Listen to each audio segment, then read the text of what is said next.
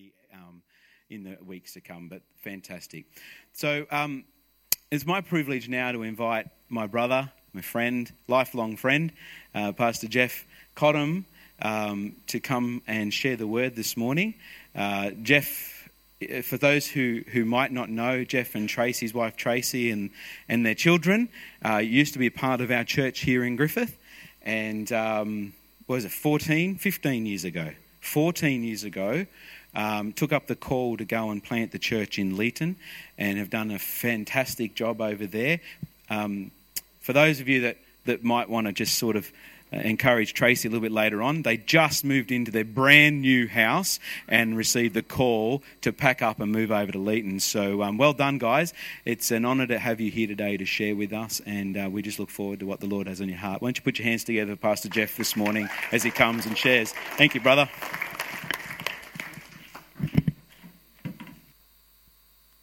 Thank you, Steve, for that introduction. Wonderful. I'm waiting for my thing to boot. I've got the Roosters on there at the moment, just in case. I can look at that a bit longer. And the Premiers, they are, by the way, just in case you didn't know.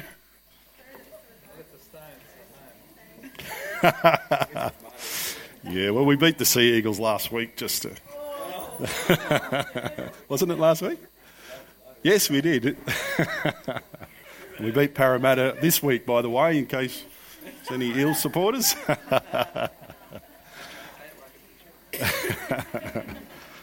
No, look, getting away from football, we'll save that for after the service.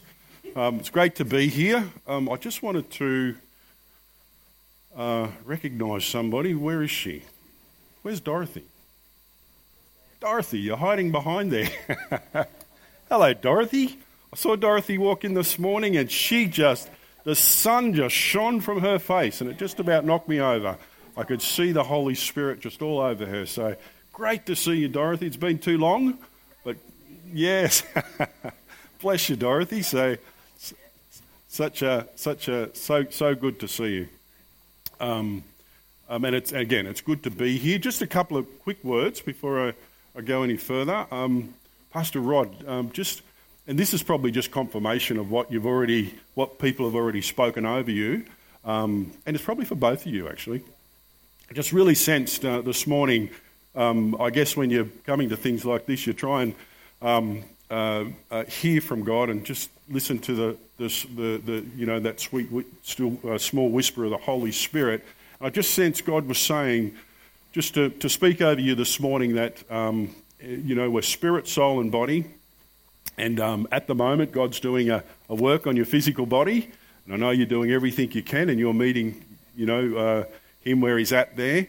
And that's a work in process. And, we're believing that, for a miracle there. But I know people would have spoken this over you before, but I just really believe that this, I guess we see it as a setback, but I just really sense God was saying that He's going to use this. Like when the enemy was nailing Jesus to the cross, and he thought, I've got this, and he had no idea what he was doing, did he? And I just sense that God's saying this to you, Rod, that the story that you have, the victory that you will declare, what the enemy meant for harm, God will use for the kingdom, to draw people into the kingdom. And this is what I really sense God was saying, is that you begin to prepare that story now. You begin to put that story together now, because God wants to use that story to encourage, to cause other people to rise up in victory. And this is what God was saying, is there are people out there that need to hear that story. Okay? People need to hear that story, and God is saying, get it together now, but it's the two of you. All right? Not just one, two. Don't cry, Janitas.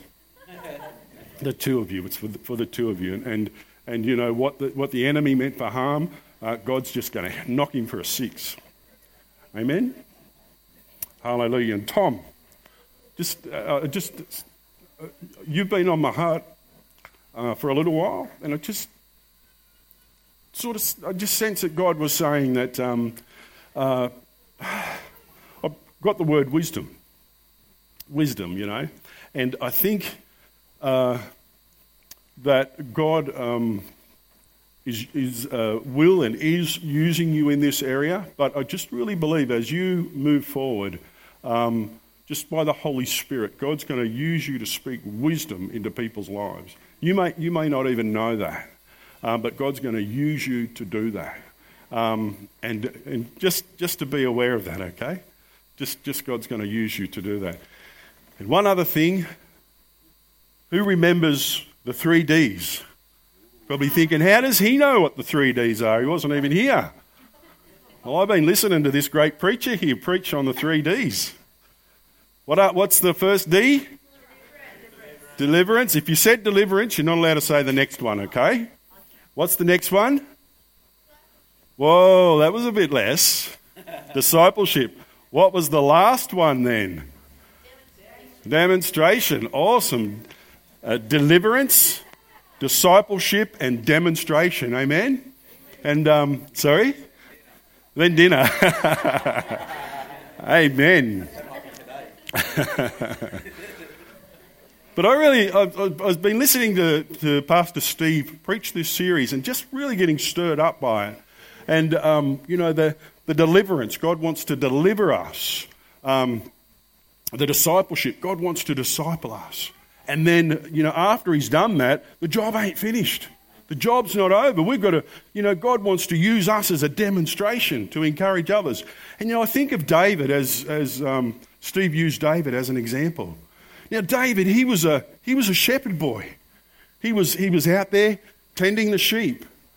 And he killed the bear and the lion. And then he was anointed as king. And, God had a plan and a purpose for him. But when he was anointed king, he didn't take up the scepter and sit on the throne. God said, David, go back out to those sheep and tend those sheep.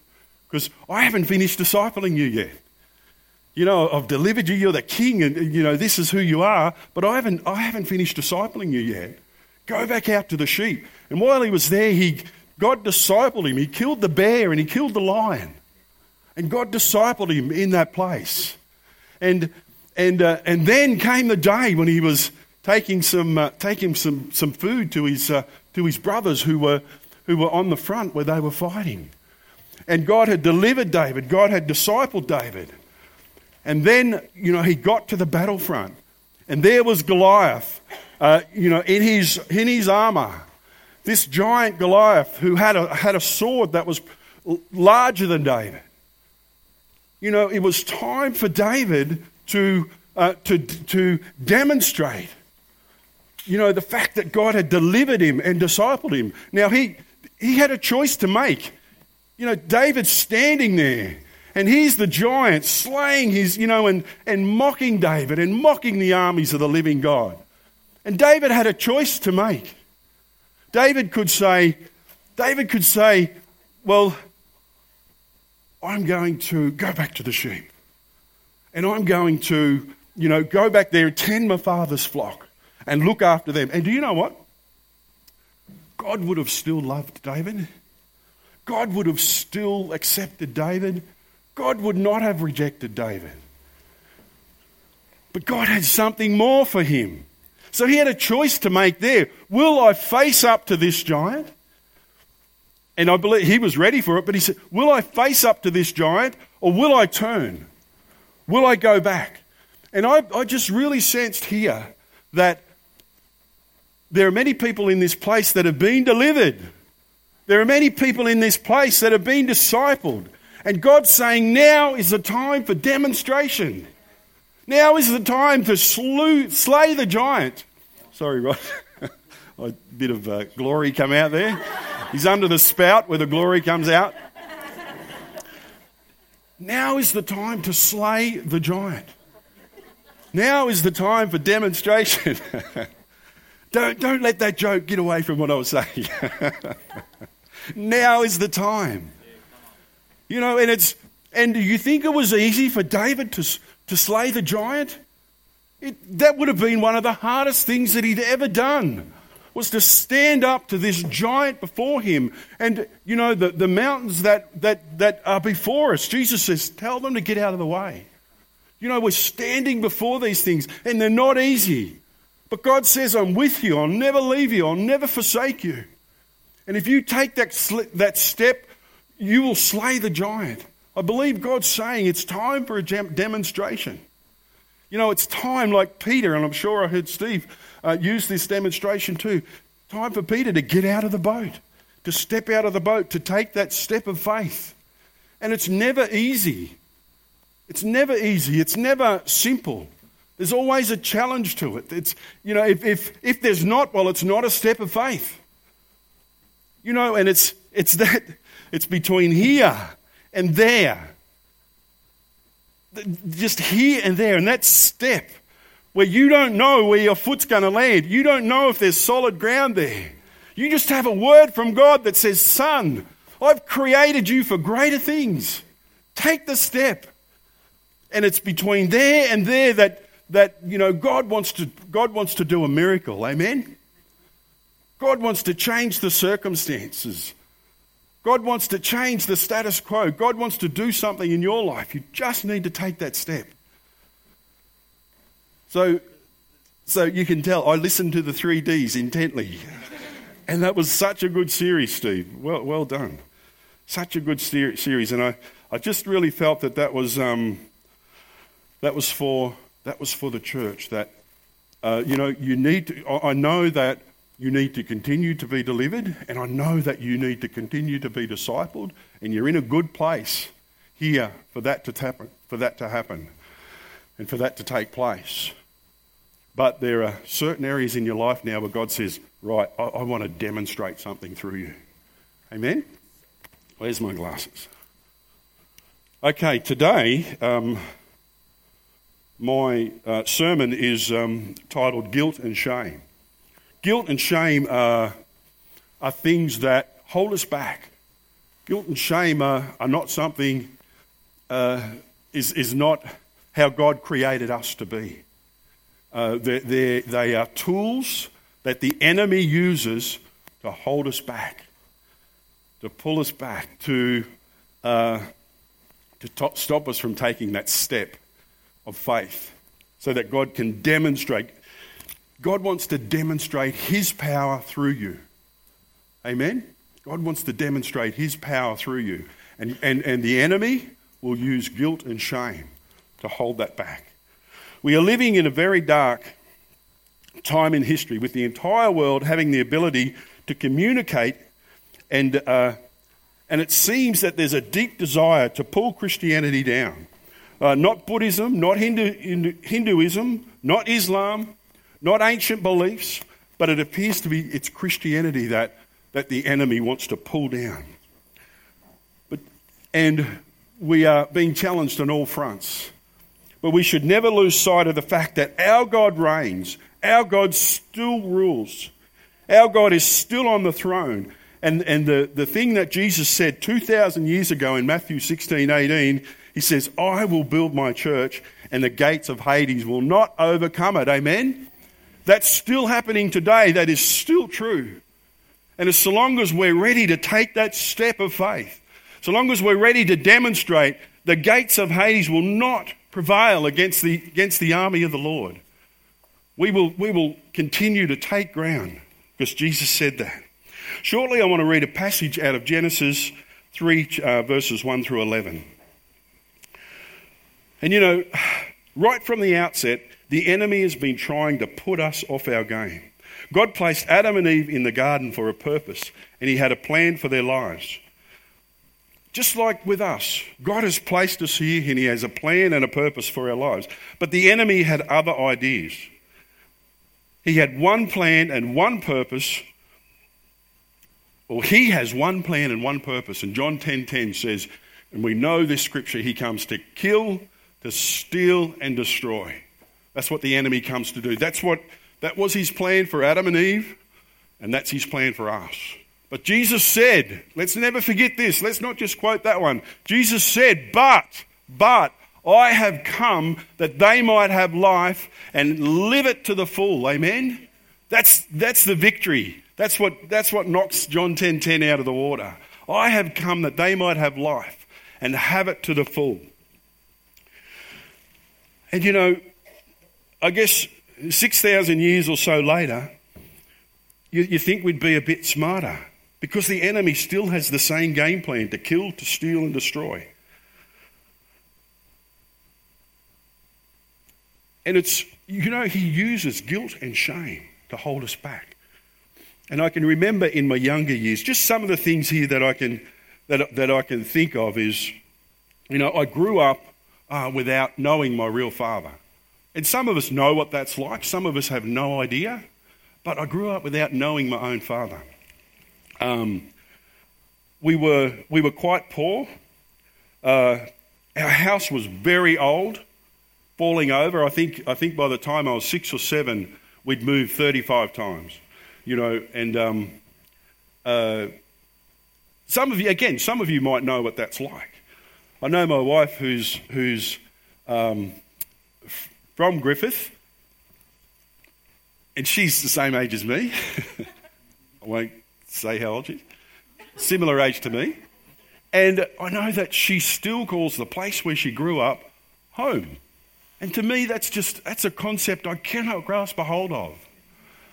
You know, having moved 35 times by the age of 7, it was like, home? What's home? You know, home's throwing your furniture in the back of a trailer and moving to the next place. You seem to be doing that more than...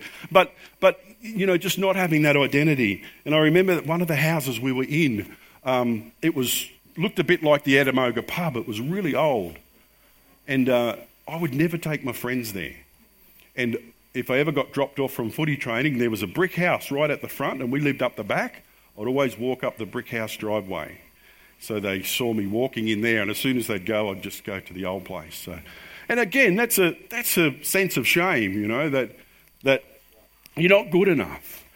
You know, and I'm sure all of us as teenagers are very, you know, and I know there's teenagers in here now. Teenage years are tough. They take their toll on us, don't they?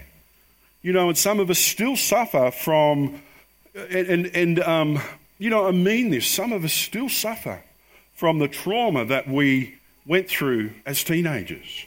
And we're still held back. You know, the enemy pours guilt and shame on us from those days.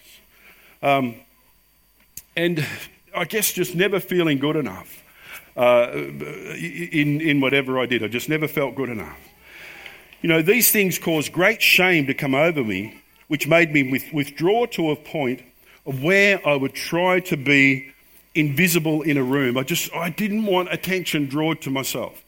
I wanted to be the person sitting up in the back corner where the light was a little bit dim, where if they were going to pick someone or you know, I just didn't want to be, you know, picked out. I didn't want to be obvious, because that's just who I was. I wanted to hide, and I did that really well. But that was because, you know, the enemy, the devil, says to you, you're not good enough. He just drops shame on you. He drops guilt on you, and you think to yourself, you know, everyone else is better than me. Everyone else is, you know, I'm just not as good. I can't speak as well. I can't do anything as well. And you don't want to be tested in those areas, so you guard them and you hide them. And it's interesting, out of Genesis 2:25, this is how God created us, okay? And look, we've all read this before, or most of us would have. Genesis 2:25 says, Adam and his wife were both naked and felt no shame. So if God created us with no shame, that's what the scripture says. They felt no shame. Where has that shame come from? It's been put there because God didn't put it on us. He didn't create us with shame, and shame certainly doesn't come from God. It says Adam and Eve were both naked and they felt no shame. And Genesis 1:27 says, or in these, not quite in these words, but we were created in God's image and his likeness. So remember that, what I've just said there. Remember that they felt no shame and we were created in God's image and God's likeness.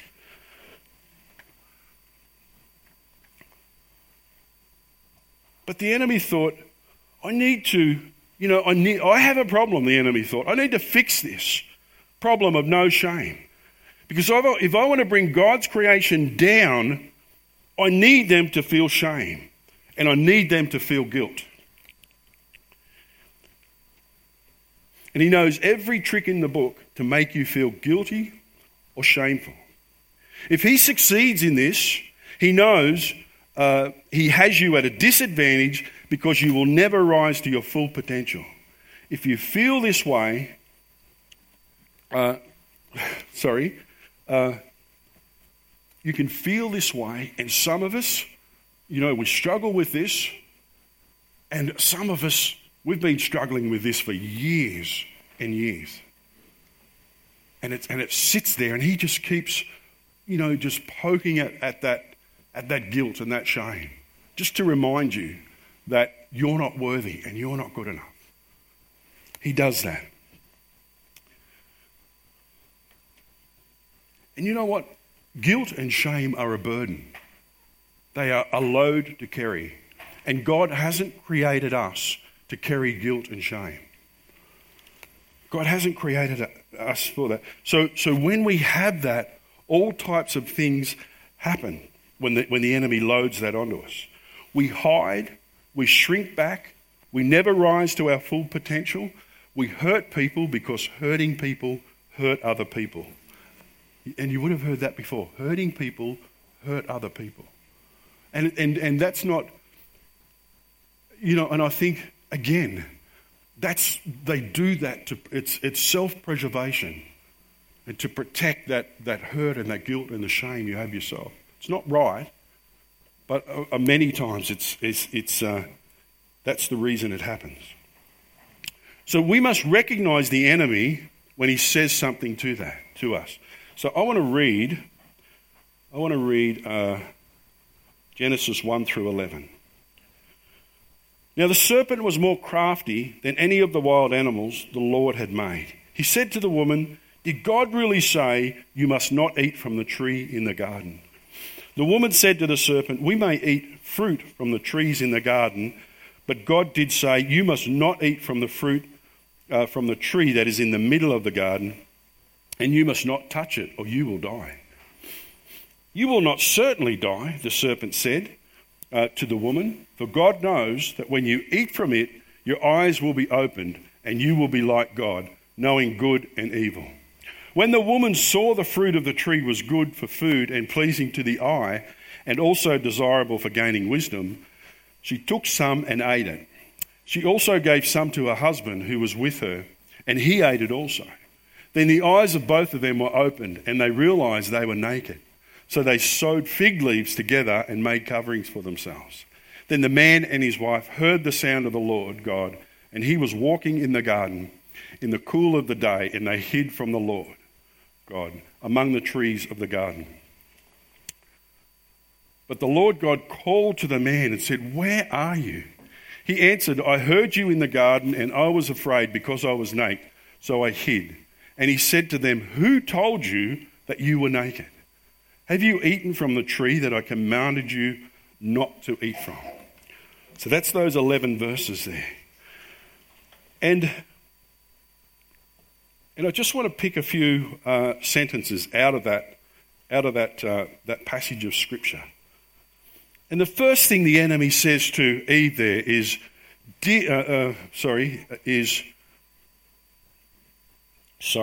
just one more point here before I go into that. The enemy said, so the enemy speaks to us. The enemy said, and the enemy will speak to us through Facebook, through TV, through radio, through other people, your computer, etc., etc., etc., to try and deceive you, to trick you in order to hold you back. We must recognize the enemy when he says something to us. Recognize it, pick it up, We need to know, his native tongue and how he speaks. And the first point I want to pick up there is, the enemy says to us, he said there to Eve, did God really say? That's what he said to her. He said, did God really say? If you want to know what God really said, if you don't know what it is that God really said, all right, if you don't know what God really said, well, it's at this point that you're going to be deceived. Okay? Because he's an expert. He will put doubt in there. He's a liar. Did God really say that I am the way, the truth of the life, and the life? No one comes to the Father except through Jesus. Because, the word out there today is, look, we're all on the same mountain. God's up the top. But God did really say that Jesus is the only way. But there are many people being deceived. Did God really say that marriage was only between one man and one woman? Did God really say that life begins at conception? Did God really say that we shouldn't sleep around with multiple partners?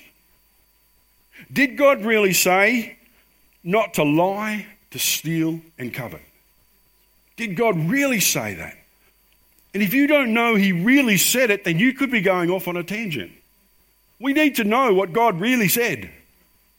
And not be thinking, well, you have a point there. Did God really say? You need to get into your word.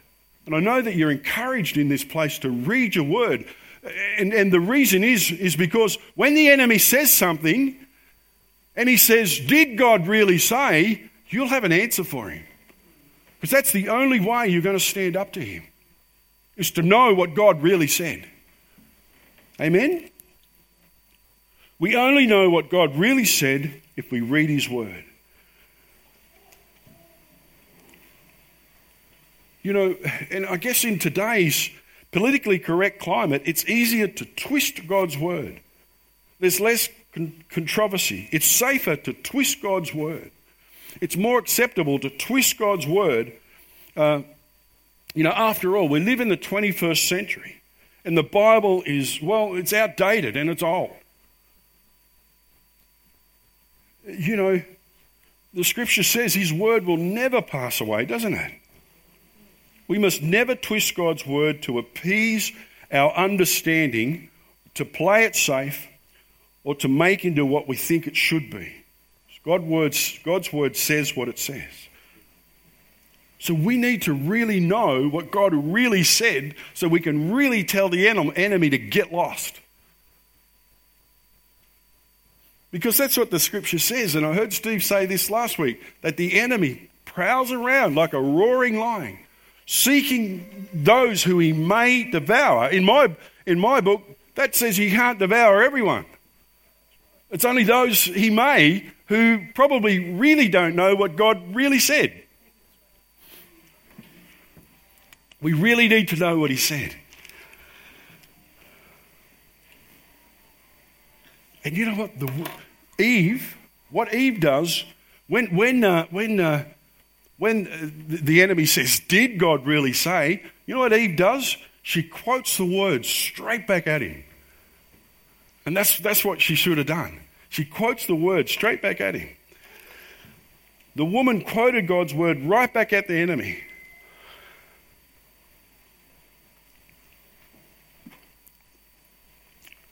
But we really need to believe what it is that we're quoting right back at the enemy, because he'll trip us up. James 2:17 says, "Faith by itself, if it's not accompanied by action, is dead. Saying you have faith without living it out just doesn't cut the mustard." And that's what I was saying there before with David. He had a choice to make. He could have said, "Yeah, I'm going to slay the giant. I'm going to chop his head off." He could say that because God was with me to kill the bear and the lion. But if he didn't take that step and do it, it would have proved nothing. And the enemy says to Eve, You will not surely die. That's what the serpent said to the woman. He undermined God's word straight away. So he'll come straight back at you to test you, to see where you're at with God's word, and whether you really know that God really said. He'll test you, and he comes straight back at her, and he undermined God's word straight away. It's okay to look at the porn site. Husbands, it's okay to look at the porn site. Your wife won't see it. No one else is going to know. You can have a look while no one's looking. It's not going to hurt anything. You'll not surely die. Man, you open the door to the devil when you do that. You open the door to all sorts of things, but the enemy will try and justify it. I'm only having a look. I'm not actually, doing anything. Don't go there. He will do that. It's okay to steal that small thing. You'll not surely die. It's okay to sleep with who you like. After all, it's just having fun. You won't surely die. It's okay to lie about this circumstance. It's just a little white lie. It's okay to do that. You'll not surely die. It's okay to compromise God's word in this instance. You'll not surely die.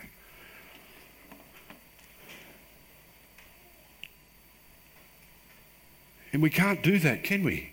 But we need to be aware of the enemy when he whispers into our ear,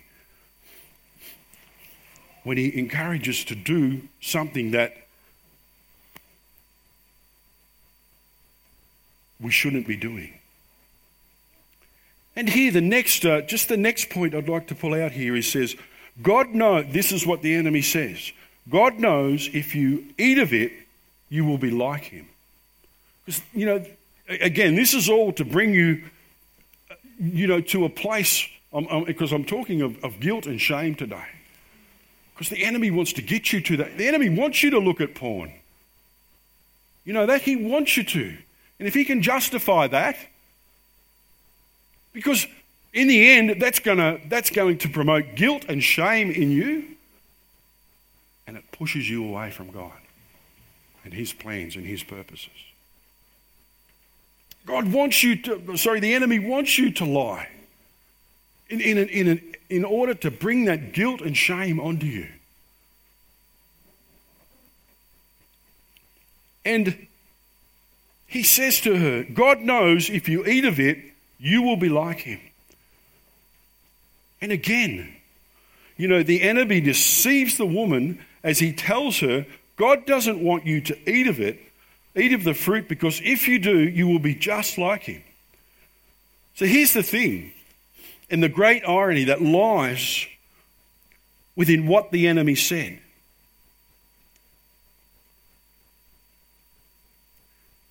Because the woman knew God's word in her head, but she didn't know it in her heart. She didn't have a revelation of it.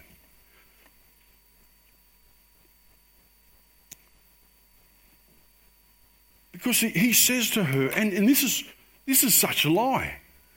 And he'll say this to us too. This is such a lie. He says, if you do, you'll be like God. But the truth is, she's already made in God's image and God's likeness. She's already like God. She already has access to God, to the throne, and to walk with him. She already has. And the enemy deceives her and says, if you do this, you'll be like God. And he deceived her. He deceived her in that. The enemy always wants to deceive us.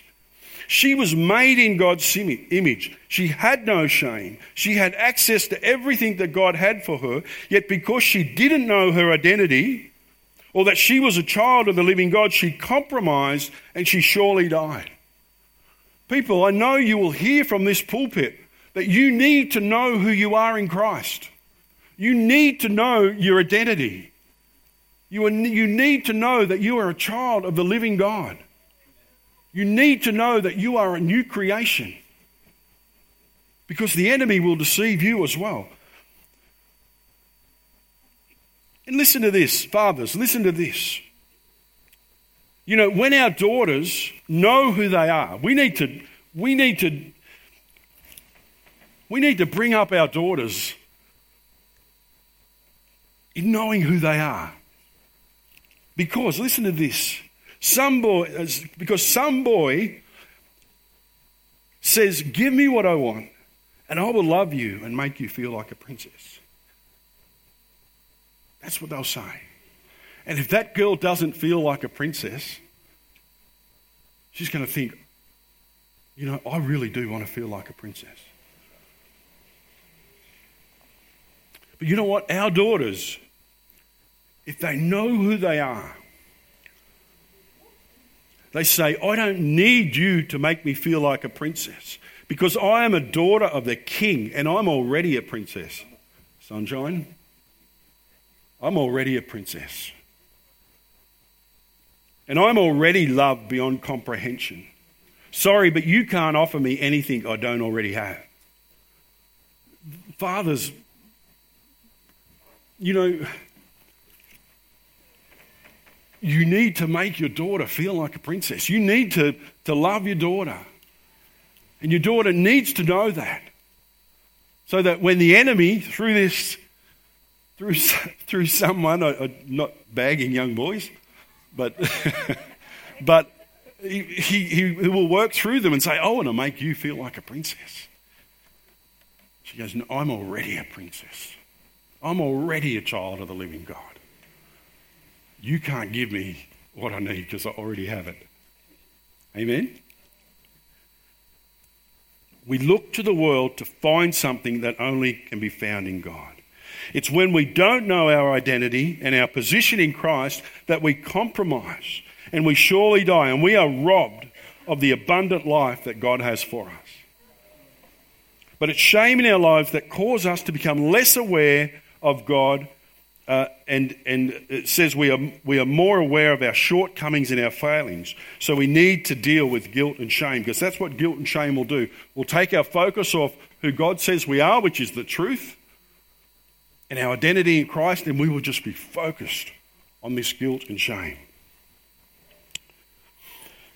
Evolution is telling our children that our ancestors, by accident, crawled out of a primordial soup. They came from nothing. They had no purpose. They are going nowhere. So this is essentially what our children are led to believe. They came from nothing. They have no purpose. They are going nowhere. And we have a generation that believes this, that feel that way about themselves. And God says something else. You may have had a parent who made you feel, I've got less than human there. That might be a bit much, but it's probably true in some cases. Or a teacher that ridiculed you, or an ex that abused you, or even a friend that belittled you. But when we know who we are in Christ, we can begin to rise above these things. They ate the fruit and surely died. And it was at this point, the first time ever, they covered themselves and hid from God. Why? Because they felt guilt and shame. This is what guilt and shame does. It drives us away from God's presence. Guilt is when we do something wrong. Okay, guilt is when we do something wrong, but we need to know that we can be forgiven. Shame is when something is wrong with us or we've been wronged. And the enemy uses those two points as a tool to hold you back, to push you down. And the very first conversation we hear between God and man is God saying, Adam, where are you? He's crying out to Adam. He's saying, Adam, where are you? This is what, because Adam, God was looking for Adam, and they'd sinned.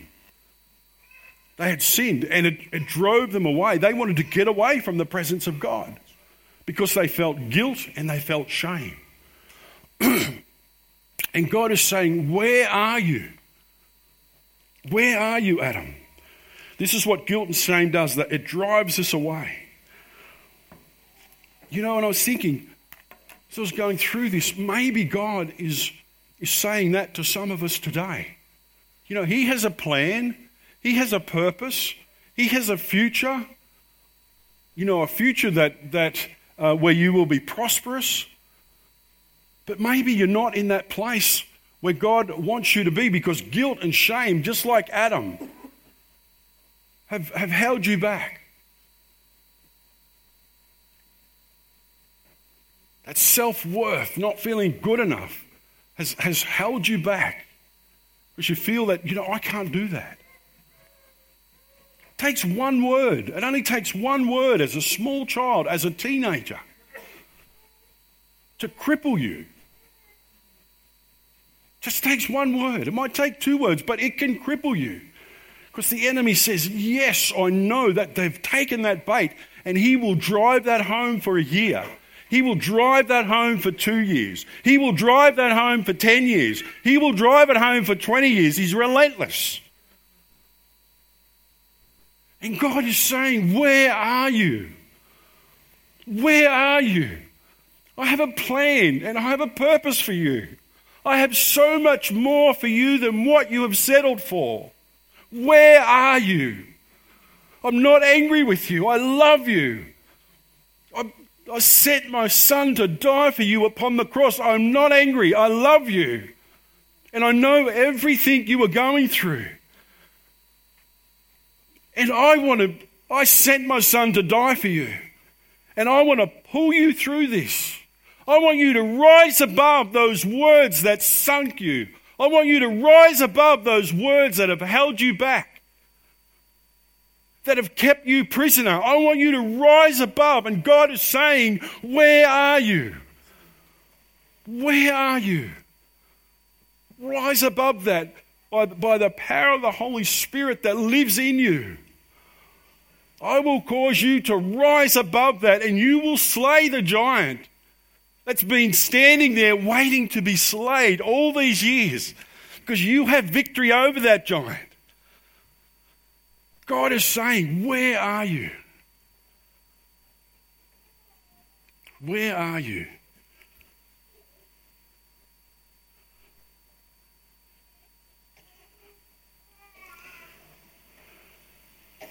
And it's at this point that Adam realized he was naked and he was ashamed. Because he realized he was naked, because he realized, you know, and that caused a shame to come over him, he hid from God. And right there, let me read that.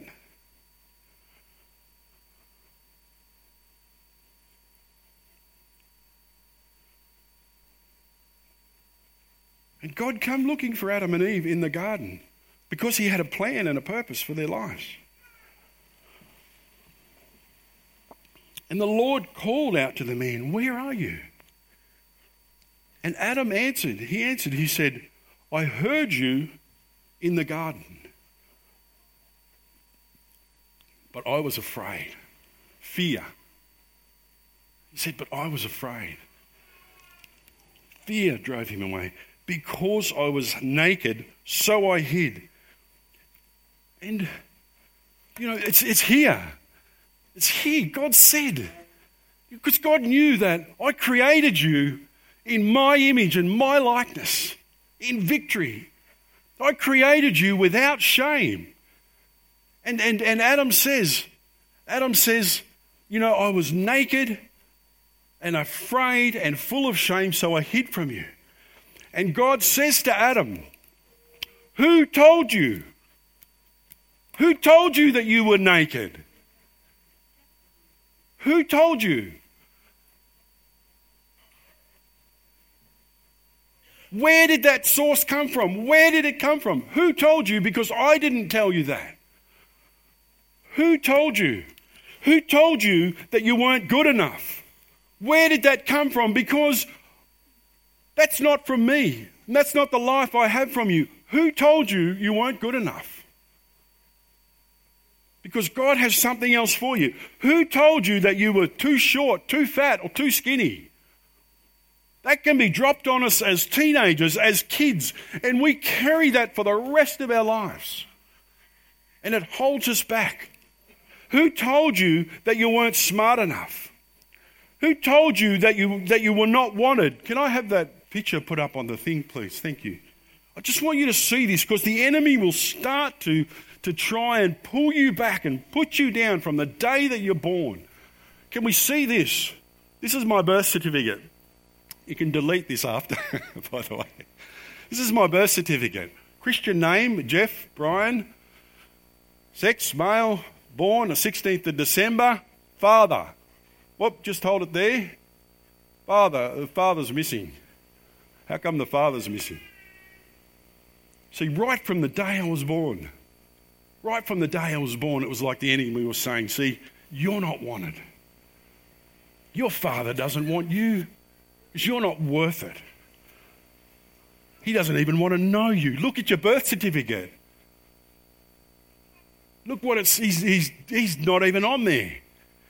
And the enemy will try and use things like this to pull you back, to push you down. And unless I really know that I'm a child, unless I really know that I am more than a conqueror, unless I really know that I have the mind of Christ, that I can do all things in Christ Jesus because he strengthens me, because I am redeemed, I'm holy, I'm righteous, I'm blameless, I'm blessed, I'm justified, I'm sanctified, and I'm set free. I'm seated at the right hand of the Father in heavenly places, far above all rule, authority, power, and dominion in Christ Jesus. I am a child of the living God. I am a giant-killing, demon-slaying, Holy Ghost-filled, mighty creation of God, and don't let that lying, stealing, wretched thief rob you of this truth. Amen? See, unless I know what God really said, I take those, and for a season in my life, I did. I felt neglected, rejected, and not good enough. But it's when I accepted Christ into my life. These beliefs and these things that were sown into my life where God could say to me, who told you weren't good enough, Jeff? Who told you couldn't do that, Jeff? Who told you that no one wanted you? Because God had something different for me. And he says, you are worthy, son. You're a child of the King of Kings and the Lord of Lords. I have a plan and a purpose for your life. You don't have to hide in the back anymore. You don't have to sit quiet in the back anymore. You might have to take a step out of the boat, or you might have to step up to the giant, but I'm telling you, son, I'm going to be with you every step of the way. And I'm never going to leave you and never going to forsake you. And you know what? I believe I've slain many giants in my life, and I've still got a few more to go. But so help me, I know who I am in Christ.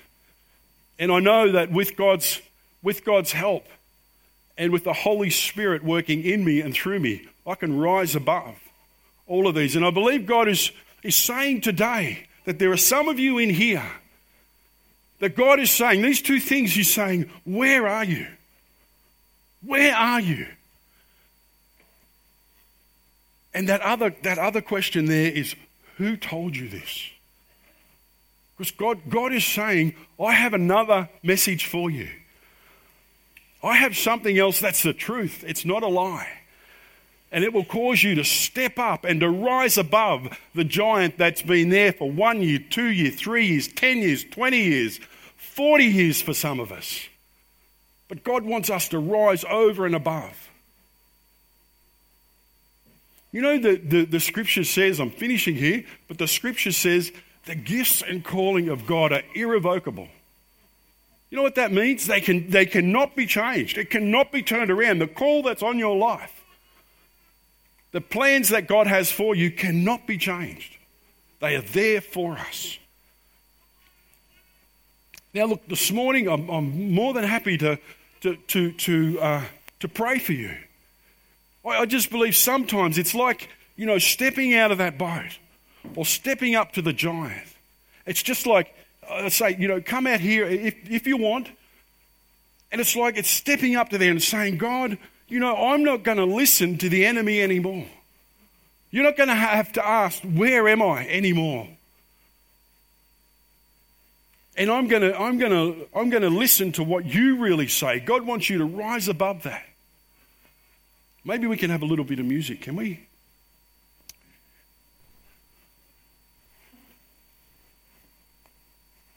Don't let the enemy rob you anymore of this. And you might be thinking, well, this one little problem here, look, it's been around for years. Or I can't. God knows what it is.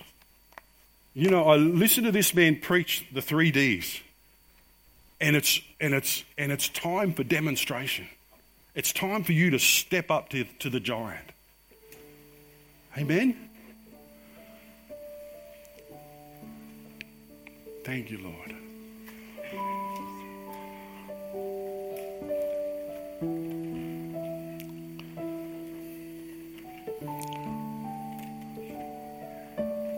Thank you, Jesus.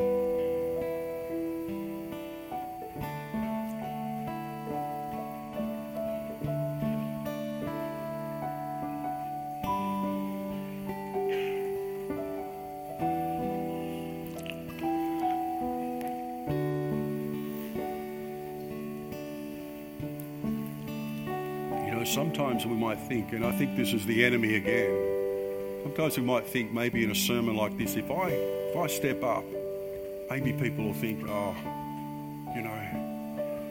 think a bit less of me. Don't listen to that. He's been using that line for a long time. Don't listen to it.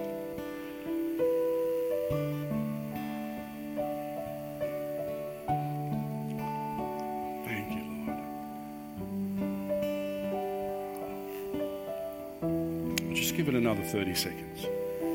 Thank you, Jesus.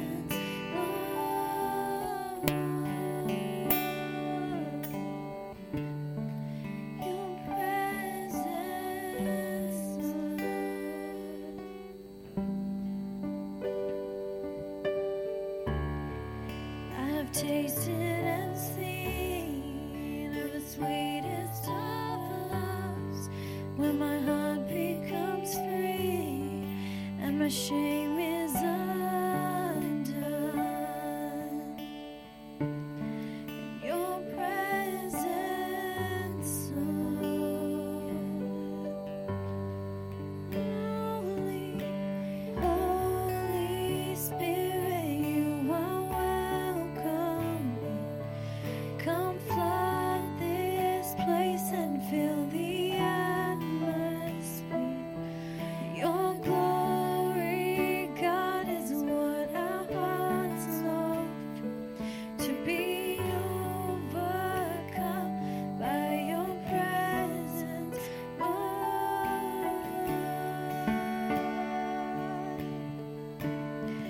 Your presence, Lord. Your presence, Lord. We are here in your presence.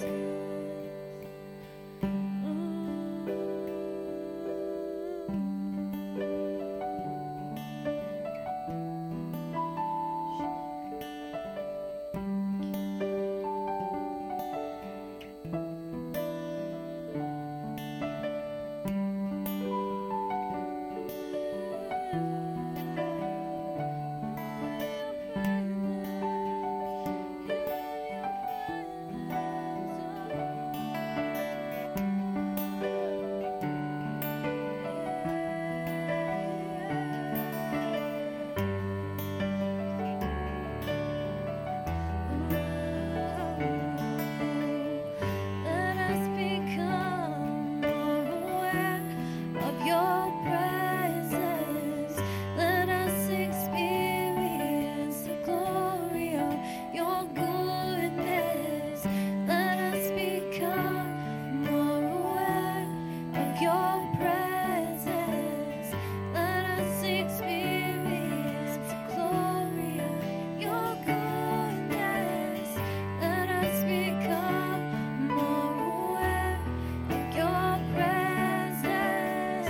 Let us experience the glory of your goodness. Let us become more aware of your presence. Let us experience the glory of your goodness.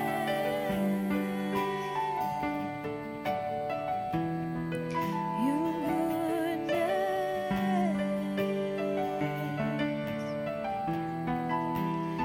Oh, it's your goodness, Lord. Your goodness, Lord.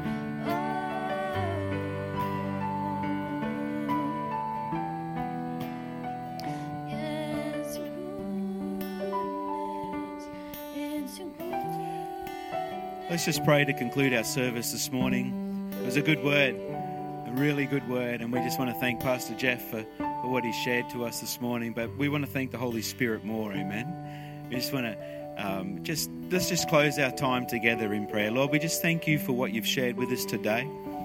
We thank you for the presence of your Spirit that has worked through not just the worship and the communion, but even in bringing harmony with the word this morning. We thank you, Lord, that you have given us an insight into how you see us, that we are restored, we're redeemed, that we are in the likeness of Christ, that we're seated in heavenly places with you right now. Lord, that we are completely free. I pray, Lord, that you would cancel the assignment of shame and guilt in our lives and help us to walk, Lord, with our heads held high, knowing who we are, knowing that we are on a foundation that is immovable, unshakable, and his name is Jesus. So I pray today, Lord, for our church congregation and our community as a whole. Lord, let us be the demonstration that your church is to be. And Lord, we thank you for the presence of your Holy Spirit in this day going forward. We ask, Lord, that you bless Pastor Jeff and Tracy as they go home, and be with each one of us as we enter into our week. May you continue to speak to our hearts. In Jesus' name we pray.